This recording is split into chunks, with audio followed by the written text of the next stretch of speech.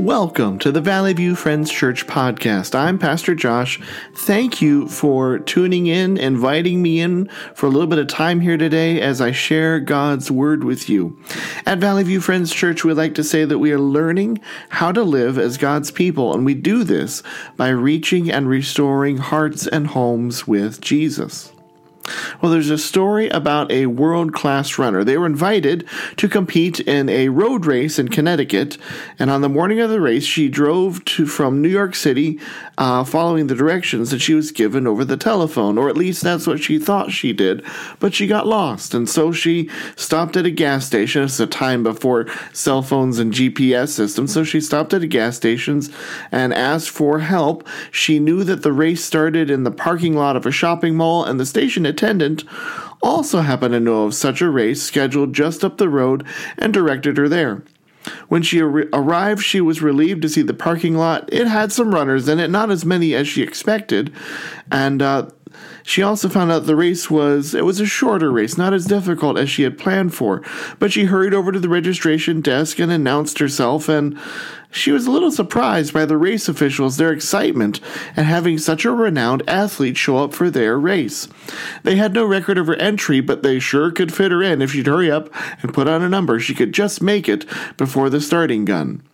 So she ran, and naturally she won the race very easily, 4 minutes ahead of the next runner at second place. So only after the race, when prizes, or at least no prizes, were really handed out, she realized that she'd run not the race which she had been invited to, but a different race. The other race that she was invited to was several miles further up the road in another town, and she'd gone to the wrong starting line. She'd run the wrong course and missed her chance to win a valuable prize. Well, she ran the wrong race, and though she came in first, she didn't get the prize that she wanted. And so the question for you is, are you sure that you are running the right race? That's the Apostle Paul's concern. He knew there are many demands on a person's time, efforts, thoughts, and morality, and without realizing the daily demands of family, of career, culture can call you down the wrong pathway, and before you know it, you're running, trying to win a race of life on the wrong track.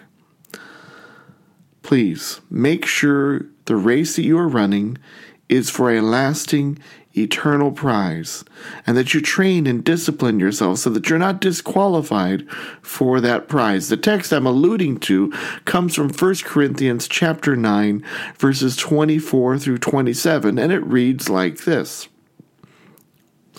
Do you not know that in a race all the runners run, but only one gets the prize? Run in such a way as to get the prize.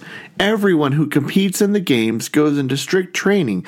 They do it all to get a crown that will not last, but we do it to get a crown that will last forever. Therefore, I do not run like someone running aimlessly. I do not fight like a boxer beating the air. No, I strike a blow to my body and make it my slave, so that after I have preached to others, I myself will not be disqualified for the prize. Paul writes these words to the Christians who are in Corinth. We were there last week reading 1 Corinthians chapter 9. Here we are again hearing an address to those who are trying to follow Jesus in the city of Corinth.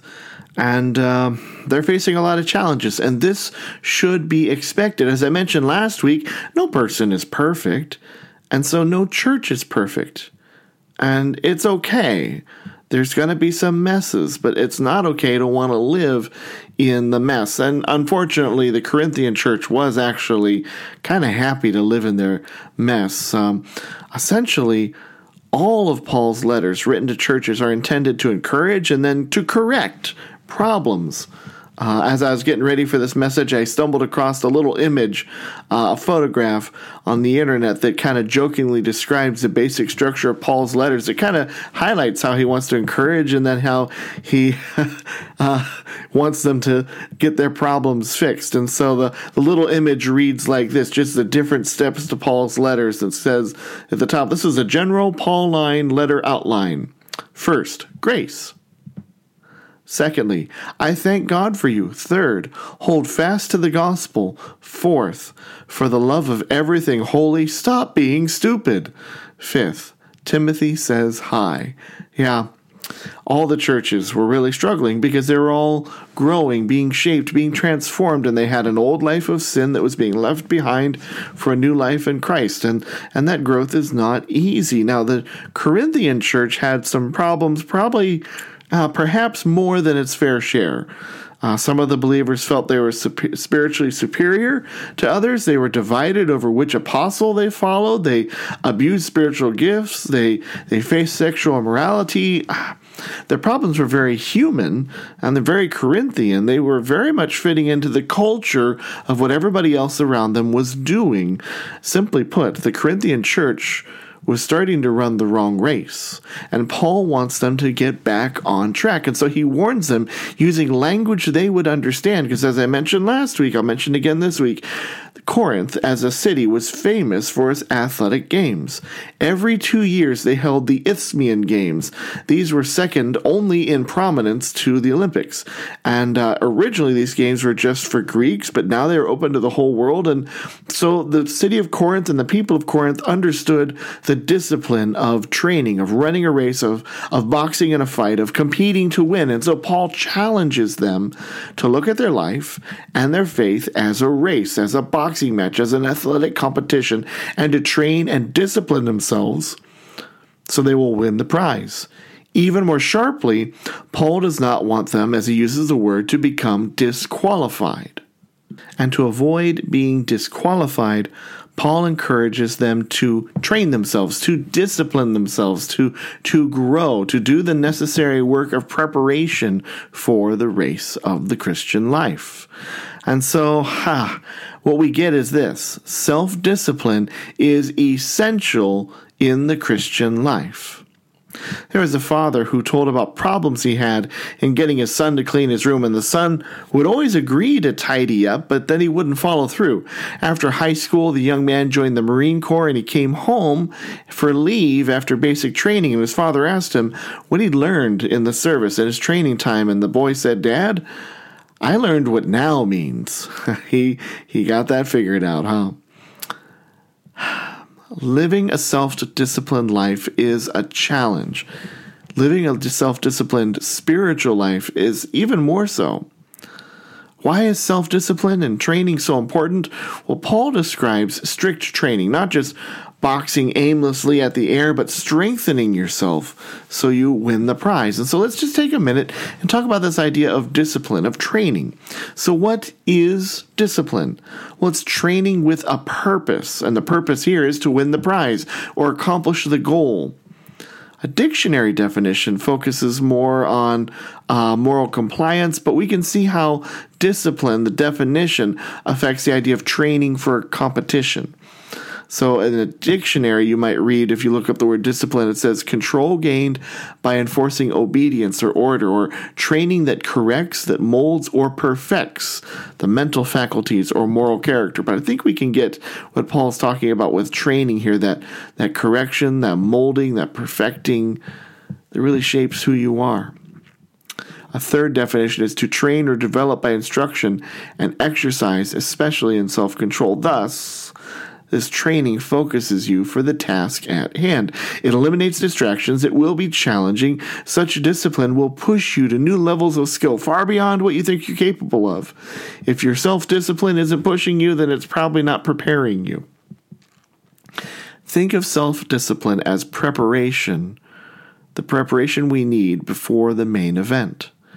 Musicians, they learn their craft step by step. They read music, they learn how to keep tempo and follow the beat. They practice scales, they train the muscle memory of their hands and their arms, and they make a million mistakes practicing before their performance.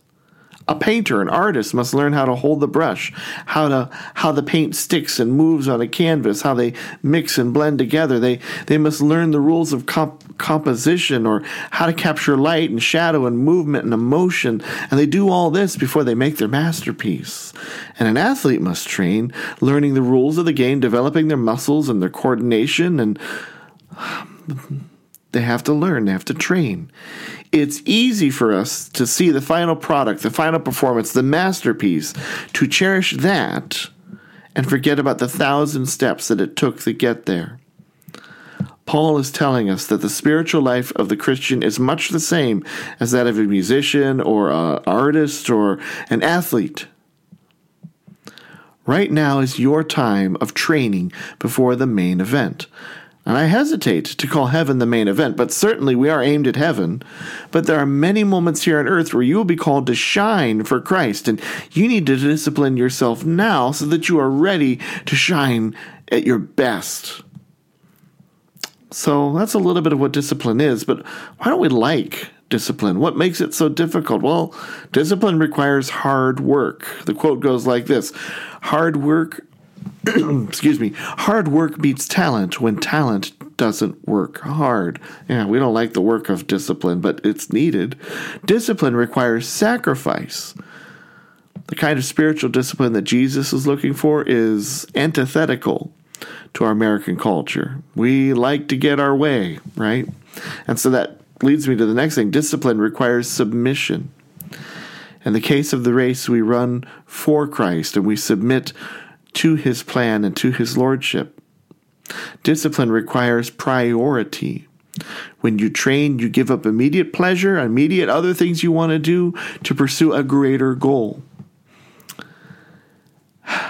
And it's hard to truly think long-term, let alone eternally. And this leads to why the Christian needs to discipline themselves to run well. Okay, we're learning a little bit about what discipline is. We're learning about why it's not so fun to discipline ourselves, to train ourselves, but why should we care about running the race and disciplining ourselves? Well, Aristotle said that through discipline comes freedom. And that's true. He got it right. What you gain through the disciplined life far outweighs what you give up, and it's even more so the case for the Christian. That is, the disciplined Christian trades a temporary reward for an eternal crown. That's something that Paul writes about and something we often struggle with. It's very difficult to know what is temporary and what is not. And there's so many things in our world that look like they're going to last forever, but they're not. And as a Christian, we train for what is eternal. So if anything looks like it could withstand the test of time, it's Mount Rushmore, those great faces of the president carved in granite. Scientists estimate that the granite faces will erode about 1 inch every 10,000 years. At that pace, the sculpture feels enduring. In fact, they even calculated out till, they might lose the look of a face in something like 2.4 million years. Who can even conceive of that amount of time? But up close, maintenance crews have found something disturbing. There are cracks running along the granite faces of Washington, Jefferson, Theodore Roosevelt, and Lincoln. In 2008, the Rapid City Journal reported that the landmark had 144 cracks that needed to be sealed with patches and caulking, and annual reinforcements were going to be needed for cracks that have already been repaired. Experts say that without annual maintenance all the time, every year, the world's largest sculpture could begin to crumble. Because when water runs into those cracks and freezes in the wintertime, it pushes on the rock with a force of 2,000 pounds per square inch. Now, all of a sudden, that sculpture that seemed like it's going to last forever sounds precariously like it's going to come apart if we don't pay attention, even for a couple of years. In our lives, there's a lot of good goals. Things like healthy family, satisfying career, enjoying the world we live on. But the Christian sees that these things are good and that knows that these goals are good, but knows that there is yet a far better one that lasts even longer. Eternity. In the Olympics and the Isthmian Games, the reward for victory wasn't a gold medal, but instead it was a crown. And it wasn't a medal crown. It was one in the Olympics. If you won in the times of Paul, you would get a crown made of olive leaves. In the Isthmian Games, you would get a crown made of pine boughs or celery leaves. I am not a fan of celery, so that's even less motivating. But even heroes from battles, Roman battles, were crowned with laurel leaves. In all those cases, these crowns made of leaves, would wither in just days. after the celebration. And Paul's making a comparison. He's saying, look at the effort these athletes are putting forth for such a temporary reward. Is it not worth even more effort to run well for an eternal crown? So the question then must be asked of me and of you, are you putting your time and energy into that which is eternal or temporary? It is far better to invest in the eternal. Something else about it, a reason why we should care about running the race. And, first we want the eternal reward as opposed to the temporary. But secondly, being disciplined. Disciplined running in the race is an act of honoring Christ. When we run with discipline, when we train with discipline, it's an act of worship. It's an act of gratitude. It's an act of faith. It's an act of obedience, a way of honoring Jesus. That's why we follow Paul's words. He says, run to win. Run with self-discipline. Train yourself. Thirdly, discipline keeps you focused on the goal. Because it's so easy to get distracted, isn't it? Two angels looked down on the people of planet Earth, and one asked the other, what are they doing down there? And the other replied, they're going. But the first said, where are they going? Oh, said the other, they're not going anywhere. They're just going. Maybe you felt like that in your life, that you're just going, and you're not getting anywhere. The disciplined spiritual life can change this. Actually, this is one reason I like that Paul uses the running metaphor. It captures it so well, because running, we can see how it requires training and concentration and implies a goal. In fact, it is the goal that defines a foot race. When you're running and there's actually a goal you're getting to, that changes everything, as opposed to just running around the neighborhood. Well, maybe some people that's fun for, but when you actually have a goal in the race, the end line, a finish line, that changes everything and keeps you focused. And Paul tells us to run in such a way as to get the prize. The goal defines the race. And without a goal, you're just going to wear yourself out. Fourthly, discipline prepares you for sharing Jesus with others. We cannot save others unless we master ourselves first. We cannot teach what we do not know. We cannot lead people to Jesus if we've not found him in our own life. And so we run with discipline. And then we can share Jesus with others. We don't have to be perfect at it. But we've got to make an effort at it. Fifthly, discipline can prevent disqualification. Think of an area of your life that does not have discipline. Just take a moment, think of that. For me, it's easy. If you know me at all, if you've seen me at all, I've got extra pounds, way too many extra pounds. I'm overweight, I'm unhealthy, and my lack of discipline in that area has led to some misery. Think of the areas you're not disciplined in. Would you agree that you're miserable in those areas? Without discipline, we wander in life. We become miserable and we begin to wonder what the point of everything. But Paul uses a word that should seriously get our attention: disqualified. And that is a very serious word. And I need to bring your attention to this. The Christian does not run the race or train themselves in order to get to heaven. The Christian is in the race because they have been saved through faith in Jesus Christ. Please hear that. Do not hear Paul's words today about running, saying, well, that's how I get to heaven. I got to run well. No, you get to heaven because Jesus Christ has purchased salvation for you by giving his life on the cross, conquering death through his resurrection. The way to heaven is by believing in Jesus, by receiving Jesus for his forgiveness, and by submitting to his lordship. Once you become a Christian, you are now a citizen of Christ's kingdom, and you need to live as such. Here's what I'm getting at. Warren Wiersbe writes about this. He says this: only Greek citizens were originally allowed to participate in the games. They had to obey the rules both in their training and in their performing. Any contestant found breaking the training rules was automatically disqualified. They actually had an official who, at the beginning of a race, before the race was run, would stand before the crowd and would announce if anyone had become disqualified because they didn't train properly. And so now we see what Paul's saying. Make sure you're training properly, because if you don't, you may not even get to the race. Now, for the Olympics, for the Isthmian Games, only one runner could win the olive wreath crown or whatever the award was. But every believer can win an incorruptible crown when he stands before the judgment seat of Christ. This crown is given to those who discipline themselves for the sake of serving Christ and winning lost souls. They keep their bodies under control and keep their eyes on the goal, as Wearsby finishes. Paul's not challenging you to earn heaven, but to live as a citizen of heaven.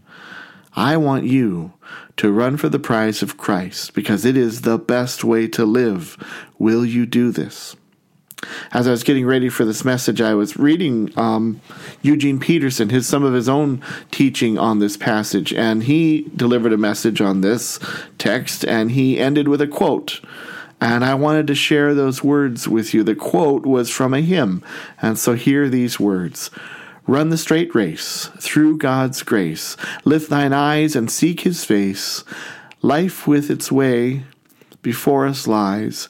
Christ is the path, and Christ the prize. Lord, help each of us to run well for you. This world's full of distractions. It's full of desires and demands. Help each one of us to discern the race of running after you. Let us live disciplined lives so that we would not be disqualified, but instead help each of us to honor you and represent you as citizens of your kingdom. I pray this in Jesus' name. Amen. Go with Jesus.